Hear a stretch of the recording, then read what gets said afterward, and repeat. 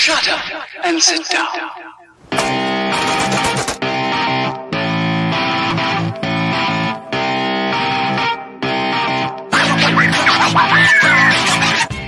By all means, go for it. Have fun. Yeah. Just leave me alone. People are coming together more and more and more and more as the government has been failing us more and more. I'm against being shitty to people. You can't research your way into understanding somebody. One way or another, I'd rather have the fight now.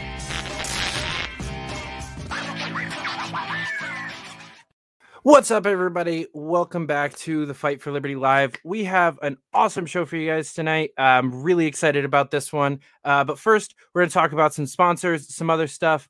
First and foremost, if you're watching this episode on one of those big tech media giant bullshit companies like Facebook or YouTube, I know I still stream to both of those platforms, but go to odyssey.com/@fightforliberty and you can watch this stream as well as anything else that I've done.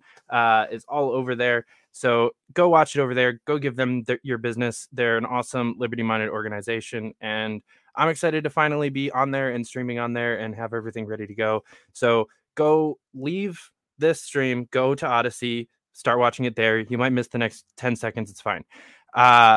Next up on the agenda, Nug of Knowledge. We talk about this every episode, but I cannot push these guys hard enough. They're an awesome organization founded by some really great libertarians that most of you all know and love. And so it's also a great place to get your cannabis. So get high, support the liberty movement. It's a win-win. I do it every day. You guys should too. But yeah, if you use promo code F4L, you're going to get 10% off your first purchase. You're going to help out Free Speech Media. You're going to help out Fight for Liberty. And you're going to help out Nug of Knowledge. So it's just all around a good idea. And if you need one more selling point, 10% of every purchase that you make at Nug of Knowledge goes to ending the war on drugs. It's either going to normal, Legalize Happiness. And then there's a third organization that I cannot remember right now. But they give 10% of every purchase to one of those organizations that's helping end the war on drugs. So go give them your business. They're awesome. Check them out. Last but not least, Mr. Tom Queter. He's rolling for New York State Senate. And it's a really exciting campaign. And right now, if you go to my Twitter at David Fite, you can look at the pinned post and you can see that this NFT is for sale, made by the wonderful and awesome Justin O'Donnell. So go check that out. You can buy that NFT and support the campaign. But without further ado, I've got a really awesome show for you guys tonight. The one, the only, Mr. Jeremy Kaufman is on the fight. Hello, sir. Hey, it's great to be here with you, David. Thank you. Thank you for coming. So I always start off with kind of an intro question of your testimony. So I'm curious, when did you self-identify first as a libertarian or liberty-minded? Liberty-minded would have been pretty young. I mean, I started questioning the status quo at a pretty young age, and then that I was kind of oscillated between where that put me. But I found a number of different ideas interesting. But I definitely read Ayn Rand when I was a teenager, and I was reading. I read Milton Friedman when I was really young, actually, and thought that was really good. So I was definitely exposed to the ideas when I was pretty young and found them interesting from a pretty young age. That's interesting. I feel like it's fairly rare to see someone that actually, I mean, reads those kinds of books in general, but got into the liberty side of those thick books at a young age. Well, I was a big nerdy kid. I ended up starting a tech company, so it's not that surprising that I was a nerdy kid, probably. Fair. But I read. It wasn't just libertarian stuff though. I remember reading Howard Zinn, which is pretty lefty. And I guess it's libertarian left, you could maybe argue. But I remember reading that when it was basically I was on the internet, right? I was on the internet from a young age, and the internet would tell me things. People on the internet would tell me things that my teachers weren't telling me. Your teachers are lying to you. On web forums or various places on the internet. So I would start that people would tell me, hey, you should don't listen to your history teacher. Go read this book or whatever. Yeah, that was. I'm really glad that I was homeschooled and got to avoid some of the brainwashing. But it's still the same history books, right? You know, it was like a Christian curriculum, and so it was spun a little bit differently than some like science and obviously science, because like my entire K through 12 was creationism, so that was kind of interesting, like going out into the rest of the world and just having no concept of really evolution or what it is, other than, you know, my Sunday school teachers shitting on it. But the history, it's just as bullshit. The only difference was that the curriculum was written in the South, so it took a slightly different look on the Civil War, but still, you know, we won, the US won, like it, and you know, no move bombing, no Tuskegee experiments, no Tulsa Race Massacre, none of that stuff. Yeah. Well, and I've gotten like even more skeptical as I've gotten older, because I look at the way the sort of like, whatever you want to call it, like the truth making apparatus of the modern world, you know, sort of how what's regarded as true, you know, what gets repeated as true. And so now, you know, if I look at like what would be regarded as consensus today, well, what's history but like the consensus of the past, you know? So it's like, it certainly makes me wonder. Yeah, you know, I think like to me, it's like I've reached a state of like, you know, extreme skepticism about, not that anything particular is false, right? I'm not saying like everything you've been taught in history is a lie, or I'm not making any claim like that, but just in the sense that like, well, if in your current world you've seen things be so crazy, so many things that, you know, appear false to you being readily adopted, you know, why would the past have been particularly different? Right. You know, I think is a question to be asking. Yeah, the only white pill that I've had lately in that regard was I was hanging out with this girl that I was seeing at the time's family, and I was helping her little sister with her history homework, and she's in like 6th grade or 7th grade at the time, and she was learning about 9/11. At like, that was the part of her history textbook that she was at, which in and of itself was kind of a slap in the face that like she's learning what I lived through in history class. But also like what was in that textbook was different than the consensus of the time, and that like super mainstream narrative that we got fed there at the beginning, that most adults still believe because they haven't like really looked into it or care about it. Like, it was in her textbook that like Bush knew about it before it happened, that like the That was in her issues, textbook? yeah, like Wow. like the whole like person interrupting him at the book reading at the library like 3 hours before the first plane hit, and like that's in like all these conspiracy theory videos, that's in her textbook. And I was like, all right, I mean, at least they're being more honest than I was expecting. Yeah. I mean, I don't even know about, I don't even know about some of these, and I'm not suggesting even necessarily like, you know, just even that like conspiratorial type. I'm not reaching for like anything in particular. I just think that it's, you know, it's sort of human nature to, you know, to mislead ourselves, and the victors write history and they come up with more, you know, altruistic and positive interpretations of, you know, whatever. You know, whatever has happened. You've got me curious now. I want to see how they talk about the, you know, the Iraq War. I mean, certainly from my perspective, like one of the most the biggest wastes of lives and money and resources, and just a terrible travesty, you know, that produced basically nothing.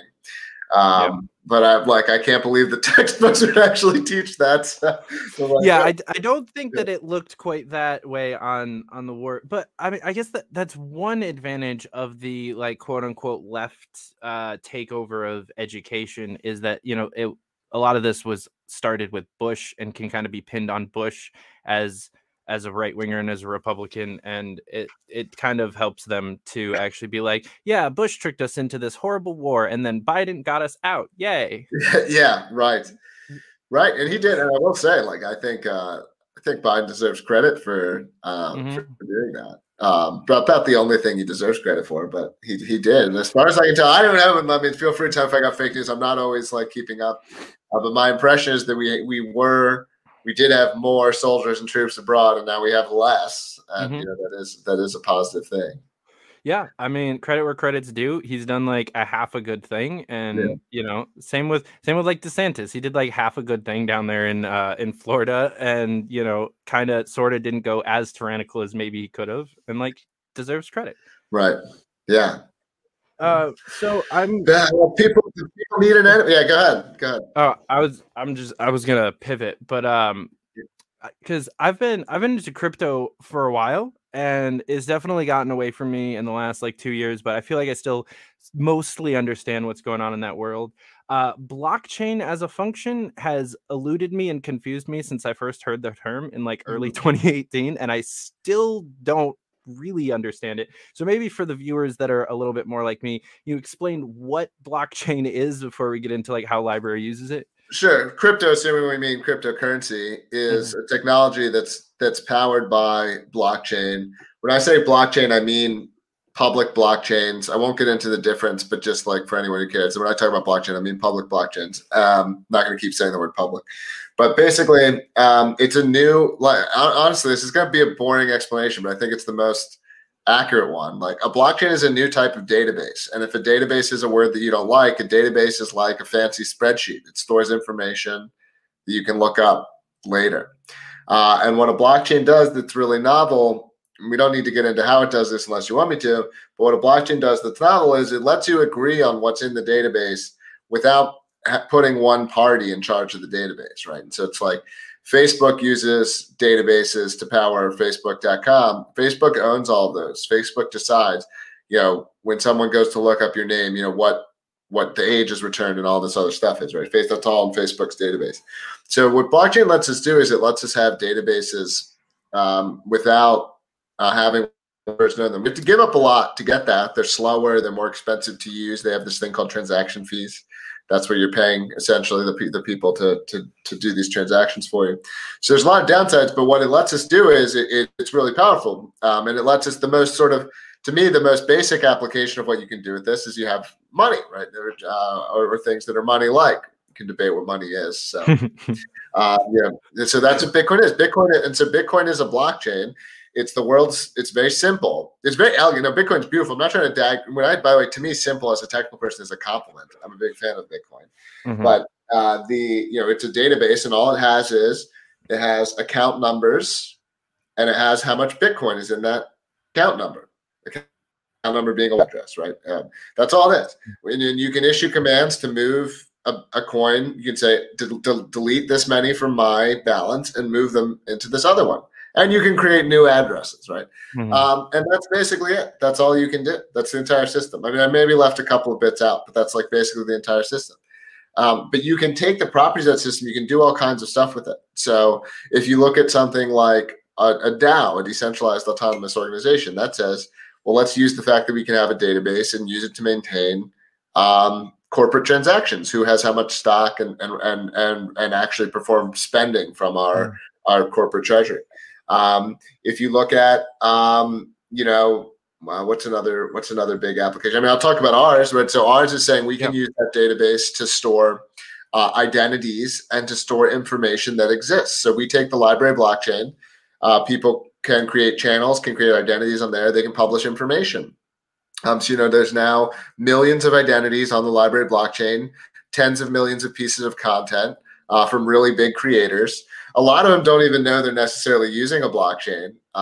We try to make it as easy for people to use as possible through Odyssey. So my mom can use Odyssey. She has no idea. She doesn't really know what blockchain is, So Odyssey is odyssey.com, ODYSE.com. Hopefully people are watching this there.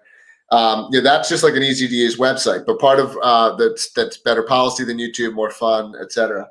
But part of what makes the whole thing definitely interesting is this blockchain aspect where on every other site, we just saw Getter launch, people post things, they get deleted. It's like the trusting someone else to protect your free speech or whatever. I think that's foolish when we now have tech, you can own your handle. So if I follow you, that's a direct connection, the same way that if I send you Bitcoin, right? So in other words, like no one can get in the middle of that. No one can say, you know what, David's not following Jeremy anymore because I don't like what Jeremy had to say. In fact, Jeremy's not even allowed to talk. That all that stuff is impossible with this design.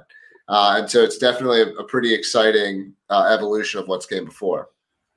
I think you bring up a really important distinction there between Odyssey and things like Getter and some of the other things that have come before, where it's not just that you guys are so free speech that you're to promise, pinky promise you're not going to take stuff down. It's like you built a system where you can't. Like, you functionally can't do the terrible things that YouTube does, and you built an entire system around that. And I think that speaks a lot to, like, it's not just Right. going to end up being bullshit like Getter was. Yeah. Which is also that I think it's the only way that can even work. I think there are sites out there right now that are centralized that have better policy than some of the big tech sites. But part of it is, I think part of the reason big tech plays the way that it does is it's a result of natural incentives. Just because you can look at how it's played out repeatedly on like every one, right? Like Right. Their policies were all better before. Every great big tech site starts open and open APIs and just embed our stuff and build alternative clients and you can anything, and they're much more free. Like Reddit, Twitter, Facebook. They all went through the same, not literally the same, but approximately the same set of steps where they were much better. Even Google, right? Google was much better. Google was a much better company a decade ago than they are today. And I think that, so like, even if a company is very good today, it's like, well, we've seen repeatedly, whatever these incentives are, I don't even need to name exactly what they are, how things play out this way. Like there's clearly, like, we see this play out repeatedly. There's not a company you can point to where it's like, oh, well, they've been good for 30 years. Right. So even if some new companies, well, we've seen companies be good in the past, they get big enough, whether it's the ad money or other things, who knows, whatever those corrupting incentives or corrupting pressures are, And so in our case, everything we've done is open source. Odyssey does set its own rules. So Odyssey sets rules just like Twitter does, just like these other things do. But what's different about that, just like YouTube does, what's different about it is, well, one, the rules are better, but the real part is that everything is open source, everything is decentralized. So like if Odyssey ever becomes a real jerk and someone wants to start odyssey2.com, there's not that same set of hurdles where you have to start over from scratch. People can take their following. You can effectively, all of your settings, all of your everything can go into alternative ones. The closest thing, I think, like, this isn't the sexiest comparison, but one of the systems that's held up the best is email. Email, it's certainly gotten less popular, but it never got corrupted. You never hear people worry about, I'm going to get kicked off my email. And so I think that's part of the reason email has held up, is because it's this open source type approach. It's more decentralized in the sense that you can be on Outlook and I can be on Proton Mail or whatever, and they can all communicate. So I think, like, that's definitely how we're trying to take content publishing. Bitcoin has these properties as well. I'm not trapped in Coinbase. I can use a service to sign up. I take my Bitcoin with me. I leave. I'm still part of the network. And so that's what we're trying to do, is turn video sharing, or even digital content sharing more generally, into systems that have these properties. So what's the pettiest thing that you disliked about previous systems that you changed when you helped build Odyssey? Oh, this is well, so I wouldn't say that this is like petty, so maybe I would avoid the answer. But what jumped into my head is definitely, like, I don't like when I try to pay, like, for movies and stuff. Like, I have BitTorrent and I use it sometimes, but I try to, like, I feel like, people put a bunch of money into something, like, they deserve something. I don't want to, like, jump through too many hoops or whatever, but I definitely don't like how frustrating it can be, where it's like, something was on this site, but then it disappears, or like when something's available in one country, but not another, this stuff, like, really bothers me, because I feel like it denies reality of how, like, how information works. I'm a very, like, reality seeking, truth seeking person, and so I will, that's like a big pet peeve for me. And that's something, like, I want to fix. Like, if you buy something on library, you own it. You don't own it on, like, Amazon server, where what you actually own is a promise from Amazon. Like, you can have the file, that's yours, so so I guess this is a pet peeve in the sense that, like, most people don't care about this. Like, this is not an animating subject for most people. But for me, it definitely is. I don't like this idea of these things being ephemeral. I like the idea of the stronger sense of owning something. Yeah, and honestly, I think maybe most of the time this isn't a very animating point, but I think that we all, or most people saw the, like, holiday movies as on like Hulu and Disney Plus and Netflix and those streaming services, most of them were like available until December 28th or something like Yeah. that. And they said that across all of them. And I was like, and my family, we realized that we missed a movie that we were actually kind of trying to watch. And like, I don't care that it's December 5th or January 5th. I'm still going to watch a Christmas movie. And we went to go find it and it wasn't there anymore because like they canned almost all of the holiday movies and on January 1st. And so I think it's like it's in my head at least already. When you mentioned that, I was like, yeah, that's really annoying. I just had that problem like 2 nights ago.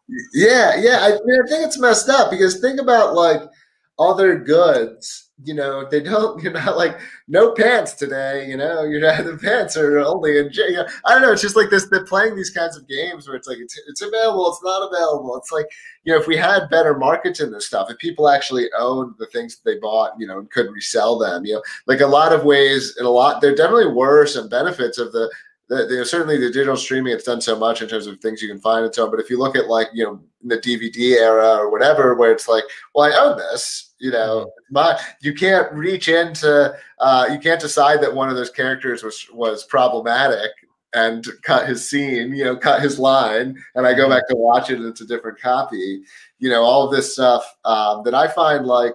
I'm not gonna say it's like all the way to dystopian, but it definitely like irks me like a little bit that this idea of like that they can just change these things whenever they want. And I'm not saying I like the idea of art evolving. I'm not saying hey, update your film, and I'm not even saying past things can't be problematic or whatever. But this notion that like something can just disappear because or this episode was problematic. You're no longer gonna be able to see the South Park episode that featured Muhammad or whatever it is. And it just gets memory hold. That's a downside to me of modern content, Yeah, I'm a huge like tech fan. I mean, I was born in the late 90s, so I kind of came up with the rise of like modern technology. So, like I still remember dial-up internet, but I didn't ever work on it or like do college on it or something like that. And so I'm a big fan of like the evolving of tech and everything becoming tech. And like my main bank account is Cash App. I'm a very like digital oriented person. But that scares me too. Like I said, my main bank is Cash App, but I'm like really annoyingly like counterbalanced of like that, but also like cash because cash is king and like we need like physical stuff in your hand that someone can't just like shut down. I have too many friends who have had like Patreons and PayPals and Venmos and bank accounts get shut down and done whatever because of like content that they put out or whatever other reasons. I don't really trust that, but also it's like one of the things I'm super passionate about, and it's a tough kind of boundary. I think blockchain and crypto and some of the other stuff that you're talking about kind of helps bridge that gap because it is more permanent, but it's still like evolving tech at the same time. Yeah, no, and to me, what you just said is why it's so exciting. I didn't get into crypto to get some crazy return or like I don't just buy stuff to have the number go up. I think it's like it's cool if that happens, but there's not really a first principles reason for that to work as well. Like even if it does work for you, like that doesn't make sense. Like there's got to be something underlying here that's of like genuinely innovative, or otherwise we're just like gambling and this isn't going to work anyway, right? So we better hope, even if you're on that side of like I'm just excited about my Bitcoin being worth more, like you better hope there's actually something like innovative here, or it's not going to hold up.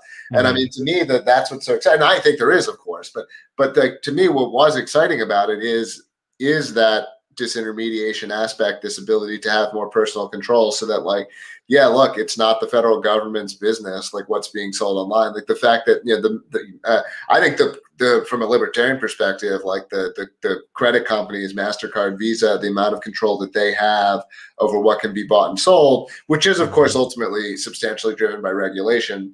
Like I think that's one of the most messed up parts of online stuff. I think there's all kinds of stuff that's not bought and sold, where there's a lot more friction to buy and sell it, and so that's what's exciting to me. It's like, hey, this is digital money. We can spend money online. We don't have to worry about these other problems. Same thing in a different space with what we're doing, but with publishing, I'm much more excited to see people be using my technology for its intended purpose, which is not just stuff that might get censored, right? Like it's just people who want more, who want to have more control. But I get excited when people are publishing content. They're excited that they own, they own their identity, this kind of thing. Like, I think that's what got me into it. I also think that's what will ultimately lead to success.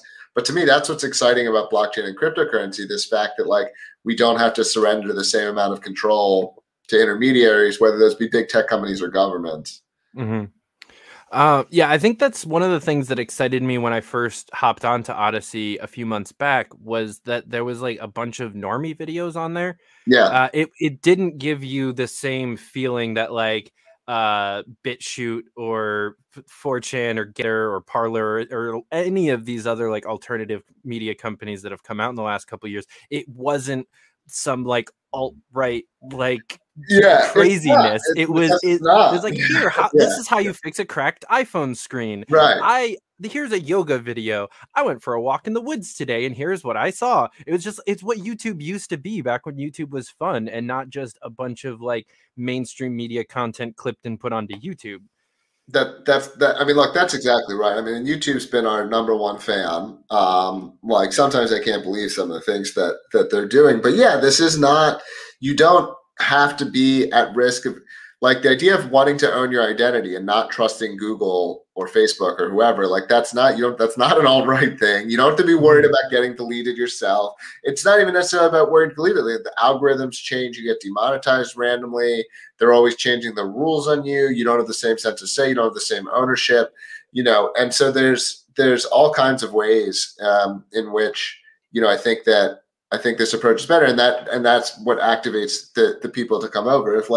If all you're selling on is you won't get banned over here, like you are going to attract people who generally have a problem with getting banned, right? And then who there might be, and I'm not saying that I think I'm of the opinion ban basically nothing, but like like give people choices, give people strong filtration controls, etc. Like to me that's the right solution, but also some of those people can be off-putting to other people, and if you have a collection of only things that are off-putting to others, you're going to get kind of trapped in terms of where you can go as a product or as a brand. And I'm not saying they even deserve that reputation. I'm like a very non-judgmental. To me, I'm like pro everything, just for anyone, because I know I've come across people.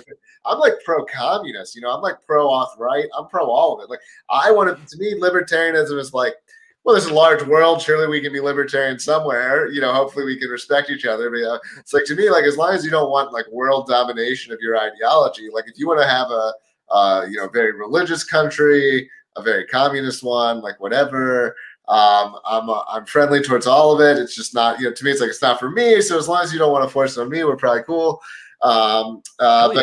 Yeah. So that's sort of my, my personal thought on all of it. And so I take the same kind of approach to what we're building. To me, it's like, I'm not it's not fair the way that some people are treated by big tech. There is a slant towards certain ideologies, certain kinds of things. So what's labeled misinformation, what's not. Even if some of the things that they label misinformation, I might also think are false. It's like, well, you can teach communism, and you can be an enthusiastic fan of communism. No state reps get deplatformed for calling, like, I can call for Amazon to be seized, or whatever it might be. That's not, I can call for price ceilings, price floors. That's like as fake as flat earth theory, right? Like it's literally that fake. But, okay, no one gets a fact check, no one gets this kind of treatment, right? So to me, I don't really see it as happening fairly. I see it as happening against one political class of people, one sort of, and it happens particularly to them, and another class of people is doing it to them. It feels very unfair to me. And so I do like that I, get to kind of help fight that a little bit. Fight that a lot. Yeah. And I think what we're talking about here with, like the normie presence on Odyssey speaks to something that we, as a movement sometimes forget, I think, and that's that liberty is actually pretty popular. Like the concept of it, and a lot of people act like, there's a lot of people out there that feel like a libertarian on a day-to-day basis. They just haven't done the amount of like research or give a shit on the political ideologies that we have, and so they don't know the word.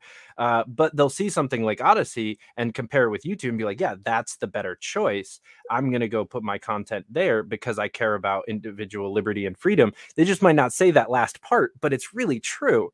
And we kind of get into a defeatist mindset of like, oh, you know, we only got 2%. Like, you know, we're only, you know, have X amount of followers, you know, liberty's not popular, but it actually kind of is. Yeah, well, I mean, I agree with you, although I do want to say that, like, I don't see Odyssey specifically as like a libertarian project. I do see it as something that's like inclusive to all kinds of to non-libertarians, you know, all this kind of thing. I do think there are also a lot of people, and maybe you'll say these people, they're actually libertarian, maybe they are, I don't know.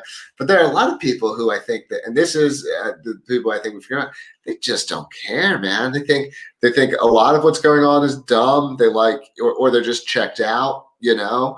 And I definitely think that's part of what we're trying to tap into is like definitely not people who are necessarily libertarian, but people who are just like, dude, like we like making jokes. We think it's funny when things are made fun of. We think that like everyone's way too uptight, you know, and that's people of all kinds of political persuasion. Because I will say, like, you see it. It's not. We have, we do have like people, literally communist people on the far left who are, you know, who do also get in trouble with bans, who are advocating for things, who get fact checked or whatever it might, you know, what it might be. I think that like really anyone outside of center left. If you're center left, I think you're pretty protected. But if you're left of center left, I think you also face issues with can face issues with big tech. Oh yeah. And yeah, I think those people are kind of who I was speaking of, is like, yeah, the kind of people who are checked out are mostly libertarian. They just don't care enough to ever identify as one. And that they're still allies in my mind, because like that's how it should be. Like I just read Life Without Principle by Henry David Thoreau. Yeah. And there's one quote towards the end of it, and I'm gonna butcher it, but it's something along the lines of like, politics is something so distasteful that I don't think I've ever given it a thought at all, or something like that. As somebody who's like considered a great political theorist and author, it was just like, no, politics is fucking stupid. Why would I give a shit about politics? And it's like, I think that's true libertarianism. Unfortunately, there's a bunch of us that have to give a shit about politics because there's a bunch of terrible people that give a shit about politics, and we have to counterbalance them. But I would love for the majority of the world to remain mostly blue-pilled and just like kind of not give a shit and like live their lives in a free manner while we help dismantle the state and like allow them to actually do that. I hope that people can like maintain their sanity and their livelihoods and their ignorance while we do this. Because it's a terrible life once you get red pilled. It's obnoxious. Like the Matrix really did a good job of like depicting the like horrid life that it is once you get red pilled. You're like constantly running from these robots, and like you live in a fucking cave in the middle of nowhere. Like that's accurate. Yeah. I mean, I'm not pushing back too strongly. I will say sometimes that like, well, one, I will say if you like your state, you can keep it. That's my push. But you know, I think that to me, my sense is if the world gets crazier, sometimes I feel like it gets easier for me personally. Like I'm like everyone. I mean, I don't know. I've talked to other people who disagree with me on this, so feel free to disagree with me as well. My feelings won't be hurt, but I'm just like sometimes I feel like, well, people are just getting crazier. They're being more deranged. You know, like if I can't beat someone this crazy at business or whatever, you know, it's like, what am I doing if they're this crazy? You know.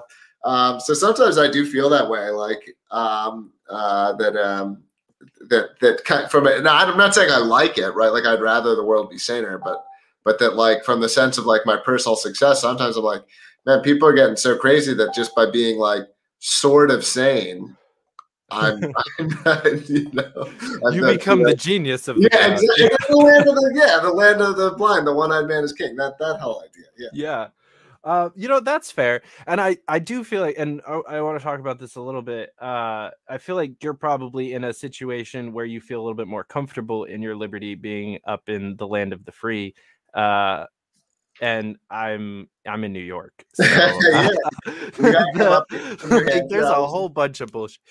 I love New Hampshire. I spent 4.5 months there working on the Tulsi Gabbard campaign and absolutely loved it. Got to meet a bunch of great libertarians while I was there.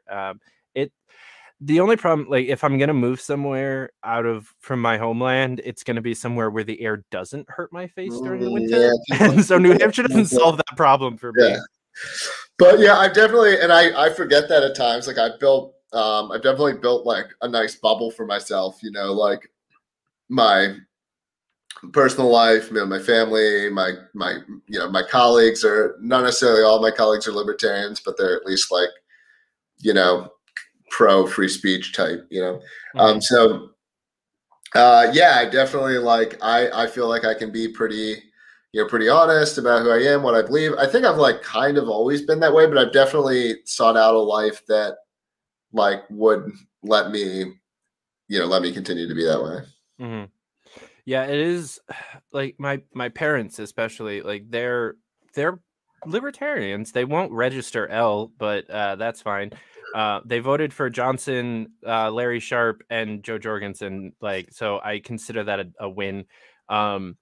But they'll still put a mask on like everywhere that they go into if there's a sign on the door that says please wear a mask, even though we live in a non-enforcement county where most of the places, like I'll walk in behind them without a mask on, no one says anything to me. But it's just there's a huge level of just blind compliance in my area, and I'm like upstate in like a really rural, like blood red area, but it's still a bunch of the COVID hysteria. Okay. Yeah, I spent a lot of time in the Albany area. I'm sorry. Yeah, I spent a lot of time in the Albany. Oh, you're sorry. Yeah. Well, I'm in New Hampshire now, so I mean, it's there you go. Yeah, I don't know. It's sometimes actually I wonder about libertarians. Like, if there's actually more things sort of clustered, clustered with it. Like, I definitely support being very against the the COVID regime and all of that stuff. I think that stuff's like clearly anti-liberty, but like I do think like there's people have become I do think some people have become like a bit reactionary, and I may even be in this camp, so I'm not throwing the first stone, but I get a little bit like they're so frustrated that they're just like reflexively against against anything. Mm-hmm. I mean, I'm not even saying I'm probably in that camp too. Yeah. Well, because you kind of have to. I mean, you feel like there is no. I mean, there's just very little space for middle ground. There's very little space for being someone who's more like nuanced. Like, to me, it's like so much of society is just like full on tribal warfare. And I'm not even against this. Like, to me, like, even part of the reason I like the Free State Project, I'm like, cool, there's a libertarian tribe. They need one too, Mm-hmm.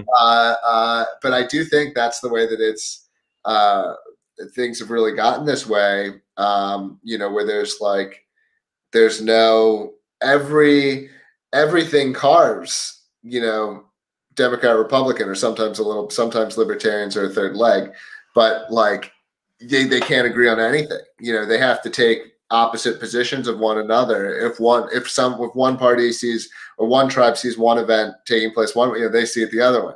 And so it's like this idea that, we're can't observe the same reality, that we're just so far apart from one another. It's strange to me. I've never seen it be like this,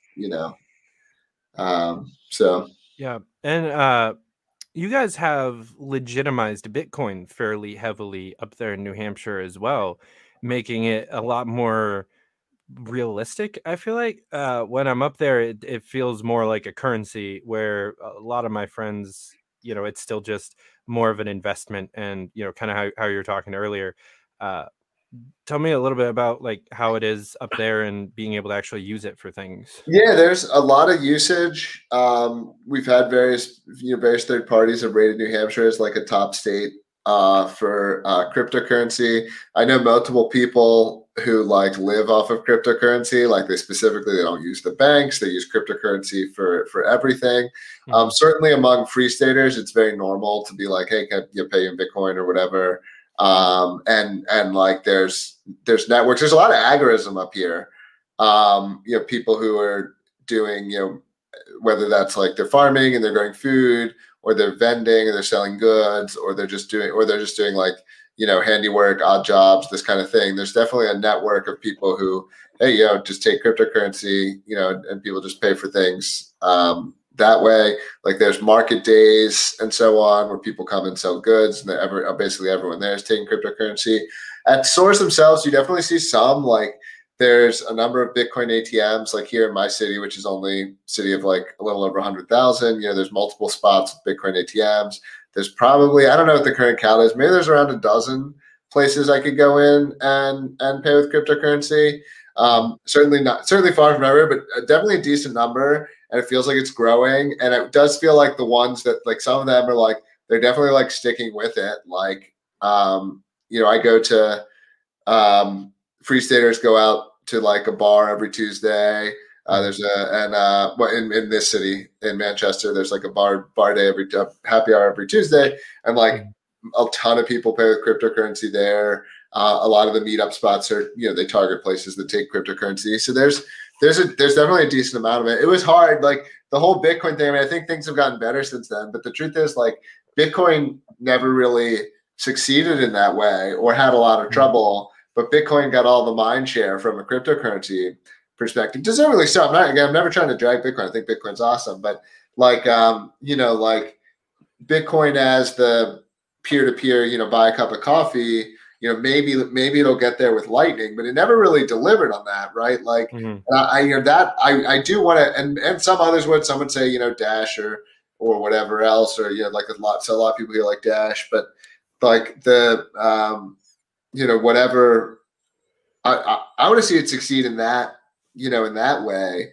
I'd rather like cryptocurrency be normal and my cryptocurrency be worth 10% as much, right? Because that's what's really exciting, is this ability to, like, hey, the federal government's not going to be able to mess with us, sending money to each other. We can now send cash money online, and that'd be really cool. Instead of the payment system being used as a way to, enforce, authority or whatever. Right. I feel like I lost maybe my train of thought. You were saying you're asking if people use Bitcoin. I started going back to the grand. Yeah, do people use cryptocurrency up here? Yeah, the answer is yes. I'll say for anyone in the New Hampshire area, freestatecrypto.com, 500th weekly meetups. That's right. There's been a weekly Bitcoin meetup going on in Manchester, New Hampshire for 500 weeks straight. You can go and look up what the price. That's almost 10 years. Yeah. Wow. Yeah. I found an old forum thread on Bitcoin Talk from like 2012. People talking about, like, meet up in New Hampshire. Let's go Bitcoin. Yeah. So there's a lot of history up here. You never know who in like a holy sweatshirt is actually a Bitcoin millionaire. So that's something to be careful of if you come visit up here. But yeah, there's been a lot of enthusiasm in Bitcoin for a long time here. So that event is going to be a fun event. I think it's $20. It's here in New Hampshire. I'll be there. A bunch of other Free Staters, crypto people will be there. So it's a fun When time. Did you say that was? The first weekend in February. I think it's February 6th. All right. I might have to make a trip out there. The meetup's always been on a Sunday, but it is like a big party on a Sunday night. Yeah. Nice. Yeah. Manchester was the first place that I ever saw a Bitcoin ATM in the flesh, at Murphy's, which I'm assuming is the bar you're talking about. Yeah.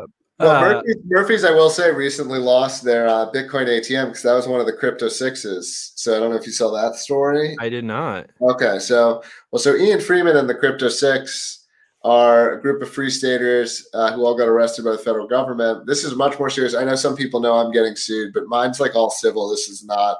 I'm not facing anything. Like, it's fucking sucks. I'm not trying to, but like, I'm not going to. There's no chance I'm going to jail. So people being threatened with jail time is like another level. So that's Ian Freeman. Ian and this guy Rich Paul are the ones I think they really want to get, but they're technically charging $6 more, I think, to get some of them to talk about the other two. You know how they do that. But they definitely want to get Ian, and Ian was running all the ATMs up here, right? And he was running them through a church a church that he had founded, and they're claiming various money transmission or financial crimes. So the FBI came in and they raided and took all of his computers. They took but they took all the ATMs too. So all the ATMs he had throughout the state, they took them all. So he was he might have been the largest operator of ATMs in the state. He certainly would have been near the top if he wasn't. And so all of them got taken. That's crazy. I had no idea about that. Yeah.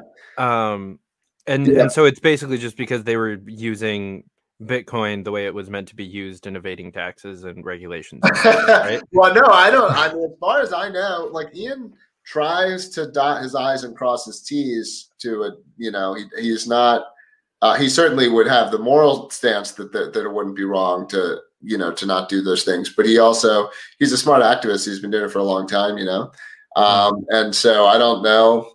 I haven't gone into all the specifics, so I don't know like all of the details. I mean, I don't know if he's allowed. I think he can do shows, so you could ask him if he wants to come on.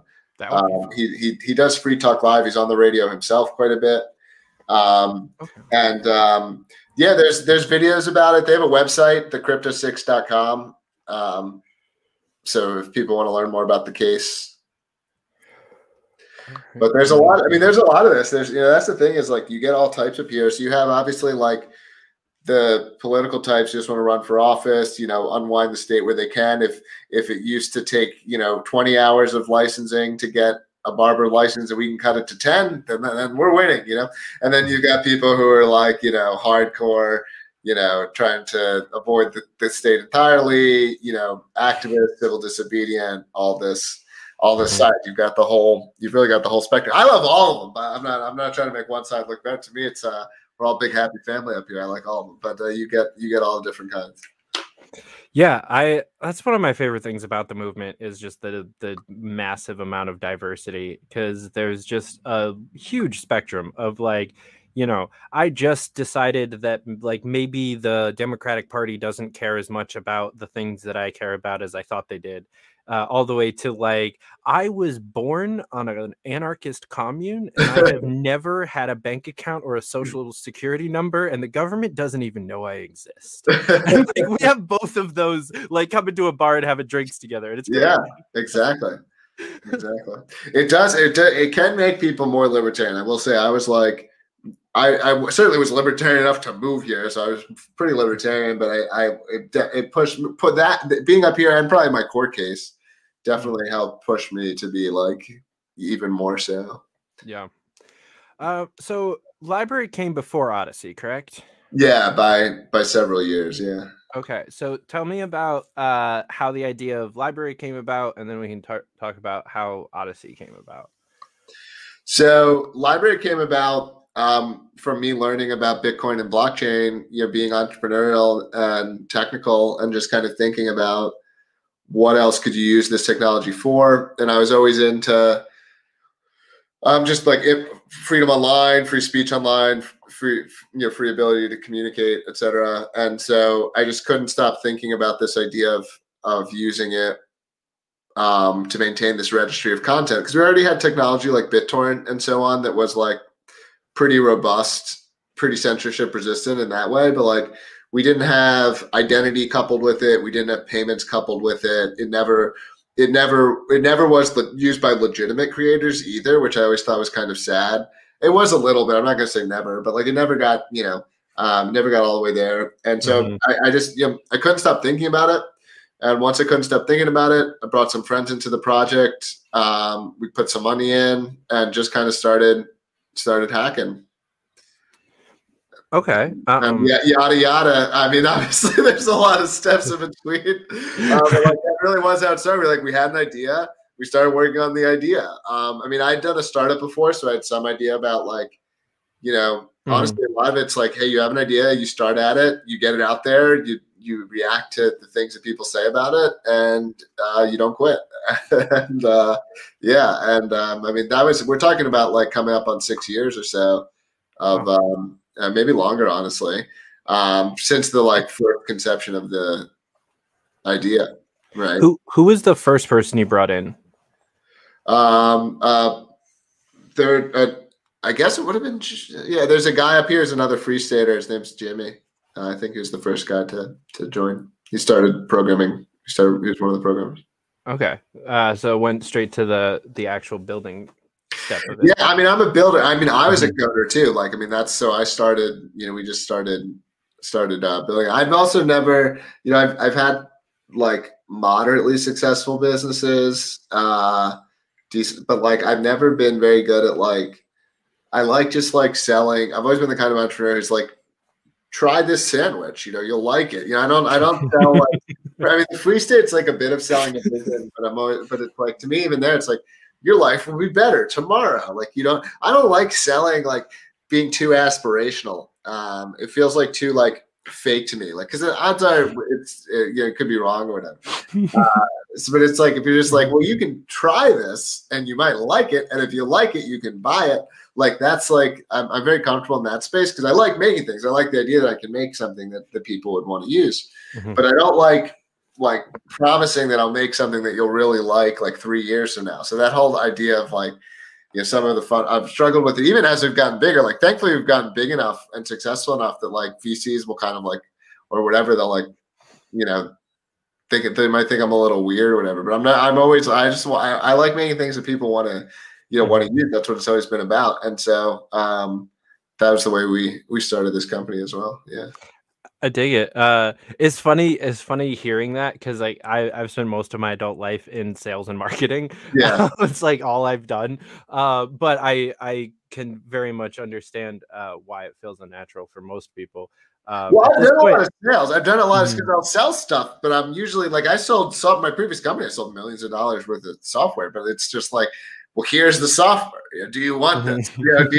I'll pitch you on it. I'll sell you on why it's good for you, and I'll take time to understand, how to persuade you or whatever that might be. But like, I don't like. I'm not above being an aspirational, but I don't know, something about like selling something that doesn't exist. I guess like that's always. I'm not saying it's like immoral, by the way, or anything. It's just never.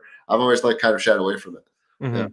Yeah, it's been kind of like a chicken and egg scenario in my head, and I have a lot of friends that are kind of working through the same process at the moment as we're all kind of like finding what we're passionate about. And one of the things that I was excited to have you on and talk about was kind of like the building blocks of it, because you have this idea, and then do you build it? Do you get the money for it? Do you try to promote it? Do you try to build the brand first? Do you try to build your own brand first and just get popular enough that you can just plop this idea out and it's a thing in a couple of years? Yeah, like that how one's do you go from an idea? The hardest. Yeah, that one, I feel like a lot of people try that last one. Even I kind of did when I first started this show like a year and a half ago. And I'm just, that's definitely, I can just say that that's a bad idea. Go for one of the other things I said for sure. No, that's, I think a lot of people think that starting a tech company or starting a startup is this, where it's like, oh, I build the thing and then I like market it, and then it either like gets successful or it doesn't. And it's much more about like, actually like you build the thing, you like iterate on it and measure it for some period of months to years, and only then maybe like the idea of like some people like building something and then it getting traction like right away, like that's very rare. People were excited about our idea right away, which was a positive signal in the sense that they think, oh, they liked the idea of, a video on the blockchain or YouTube on the blockchain. But like when we started, there were probably like 5 or 6 or maybe even 10 other companies who were like, we're going to do video on the blockchain. Like we're the only ones still here. We're the only ones who did it.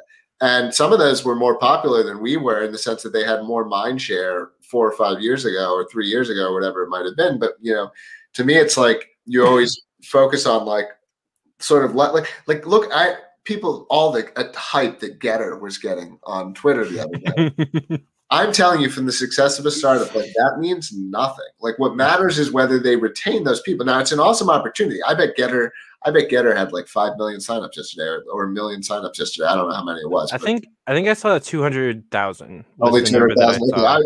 So maybe my circles were more into it. I read too much, but even still. Then look, 200,000 signups. That's a great in a day. That's impressive. Very exciting day. And if 200,000 people come into the door of your business, right?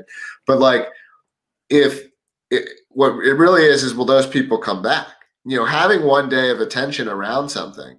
We've had days. We had a day actually when we were very early in our days. It was like 2017 or 2018 where we had like maybe around 100,000 people come in a single day, and it's like, man, a month later they were all gone. Because the product wasn't good enough. People were excited about the idea of the product, but the product wasn't good enough to keep them coming back. And that's what's ultimately going to determine success. And it takes a lot of iterations. It's very, very, very few products. Even a killer product right now, something like TikTok, you learn about the actual evolution of it. It was this thing by ByteDance. It started by doing this other thing. Like, when you look at a lot of products, that's how they actually came to take off. Facebook, whatever, right?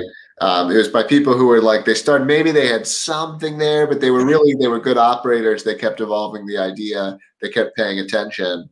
And it took doing that repeatedly to really get somewhere big. Mm-hmm. Yeah. So there's another kind of chicken and egg conundrum when it comes to building a lot of companies, not all, but a number of them, and especially anything like this, where you need the users and the content creators to both exist. And it's, you don't want, no one wants to put content onto a website that no one watches anything on, and no one wants to watch a website that no one puts content on. So you have to kind of grow them both simultaneously and from nothing. How did you work around that issue? Yeah. So this is called a two-sided marketplace, and it's a classic chicken and egg problem in business, getting a two-sided marketplace started. You see buyers and sellers, right? Or content creators and viewers in this case. But in our case, we hit on the idea of making it really easy for people to sync their content.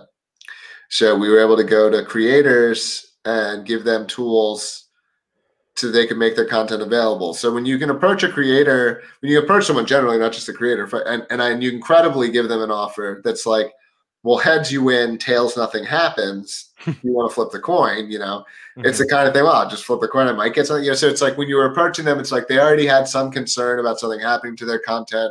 Cryptocurrency was exciting. So, click the button, your content's safe, you'll learn some cryptocurrency. That let us get a lot of creators in the door when the viewers weren't there, right? And at least not to nearly the same degree. And then that sort of helped get it going. But that's a key. That with any of these that are going to take off, whether it's your Twitter alts or whatever, like, how do you get that kernel of energy of people interacting? Because even if you're frustrated with Twitter, you open Getter. All right, well, now when I post something on Twitter, I don't know, it gets 100 likes. I post something on Getter, it gets 1. Your brain just pulls you back. When I post something, I get to have interaction with a bunch of people, and here I don't have them. So you've got to find ways to get that kernel, going. And once you've got that kernel going, you can grow that because people are coming back. There's some excitement there, even if it's only around one or two creators or only around a certain genre of content or whatever it might be. You've got that, you grow from there. And it's the same thing with movements, actually. But I don't know. I've got like a bit more time. I don't know if we're how long you normally go. Usually somewhere between an hour and a half. Yeah. Whenever you gotta go. So I think there's a lot for libertarians to learn from startups, right? And I'll even take I'll take someone like Justin Amash. He's like the CEO of Microsoft, like whatever that guy's name is, or something like in the sense that like he knows he's an efficient political operator. He knows how to run. He's been a mainstream guy, an established guy. That doesn't necessarily mean that he knows how to get a company. The guy who's the CEO of Microsoft would not necessarily be the right guy to take a company from 5 people to 50 people. I'm not saying he'd be bad at it either, right? But they're different. They're different kinds of things. When your startup is early in getting traction, when you're getting the early adopters, you're doing things that are different than when you're getting the normies or whatever. I forget the proper term for them in that framework, whatever. They might be called the norm, something close to the norm. But so like libertarianism is in kind of the same place. And I think that one of the mistakes I see people make when they talk about libertarianism, like persuading people to be libertarian, is that like they want to jump right to they've got a product that has very little market share, and they want to jump right to how to sell it to like the most normal person, right? Mm-hmm. But the normal person is not going to join a group that's that unpopular. Mm-hmm. Right? Like the normal person, those things might help sell it, but what sells it to the normal person is also them looking around and saying, oh, and that person has it, and it does what, but they're never going to buy it.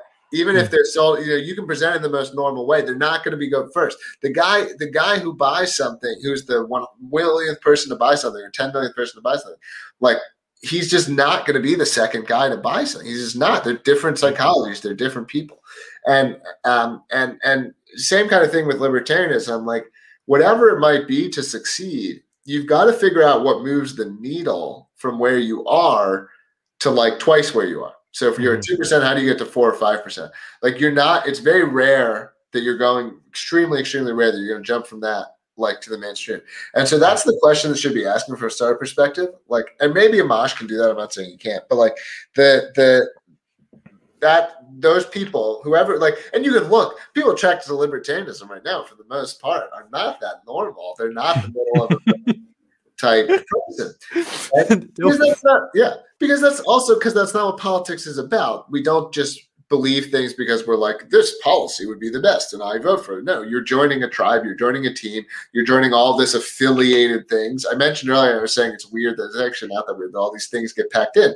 And so that's what that person has to be signing up for. So you've got to make that appealing to someone who's going to go and say, well, that team has 150 million people on it. That team's got 150 million people on it. I want to join the team with 2 million people on it, or 5 million people on it, or whatever, right? And so you're by definition appealing to people who are like who are something more like that early adopter at a startup or something like this. They're not the middle of the curve or the late curve adopter. And so I think that's like an important point to keep in mind. I don't think that leads to some particular answer. I think it does lead to like being more comfortable with experimenting. I will say that, like, we should be comfortable with experimenting. Because you don't know what works. But I'm not trying to lead people towards any particular answer. I just think it's a good question to ask. Yeah. I couldn't agree more. I think that the weird conundrum there is kind of like back to what you were saying about like that group of people that just don't care. They present as normies most of the time. When we see them on the streets, like they look like normies, they act like normies a lot of times, but they're also still kind of our target market. So we have the like almost extremists, and then we have the like don't give a fucks. Yeah. And we're trying to kind of message to both. And I honestly think that the same message appeals to both groups fairly often. Because the people that are turned off by, say, like a Spike Cohen, because like, oh no, he does weird things, and like he had his shirt off in a profile picture once, and then like, did something else weird. Like the people that are turned off by that probably aren't the early adopters that you're talking about. But he's still able to kind of market to both groups. And, I mean, Dave Smith is pretty good at that too. There's a number of other people in the party that are good at that. But yeah, I completely agree. We need to find those early adopter mentalities to help grow the movement first. So before we wrap up, I want to give you a chance to kind of shout out what you're working on in Odyssey and Library, and how people can better get involved, how maybe some people could help out. So you can, hopefully you're on odyssey.com by now watching this. If you want to use it at the next level, you can go to library.com and download the desktop app, or download some other ways of doing it there. If you're an engineer, everything we're doing is open source. You can get involved there. We also have an active Discord, an active community. Pretty sure there's thousands of people in there right now. Chat.lbry.org is how you can get in there. I'm also on the network. If you want to follow me, see any other interviews with me, you can follow me at KAUFFJ on Library. And I'll repost this there as well to my channel. We have a feature, it's like reposting on Twitter, so you can put other content into your channel, into your feed. And I'm also on Twitter personally at my full name, Jeremy Kaufman. I'm very so if you're into Library, if you want to get involved, we're always looking for smart people to work with. We're always looking for content creators to join the network. So all that stuff. I'm very approachable. you can find me. You can send me a message. And if you're a libertarian and you're interested in New Hampshire, I also help out with that. I always love seeing people come out here. We've got some events coming up. I talked about the Free State Crypto in the first weekend of February. There's Liberty Forum the first weekend in March. I'll also be at that. And you can come out anytime. There's stuff going on all the time. There's a Bitcoin meetup every week. There's meetups every week. So if you ever want to come out, check out New Hampshire, shoot me a message and say hi to me while you're out here. Yeah. I love the group out there in New Hampshire. People keep telling me to move there, and it's becoming more and more likely as peer pressure works. That's all. It really does. You guys have convinced Reed Coverdale. Like, he's considering moving back from Utah, and I'm like, all right, if Reed moves back, then maybe he'll be the final like tipping point for me. Yeah, awesome. But Jeremy, thank you so much for coming on. This was great. Yeah, it's great to be on. Bye, David. Yeah. Guys, thank you so much for watching. We'll be back here next week for the Right for Liberty special. I'll be on Angelo for Liberty's show tomorrow, as well as Justin O'Donnell, who we mentioned earlier, is doing a January 6th anniversary stream that I'll be a part of at 8 p.m. So definitely check that out. We'll catch you back here next time. Until then, keep up the fight.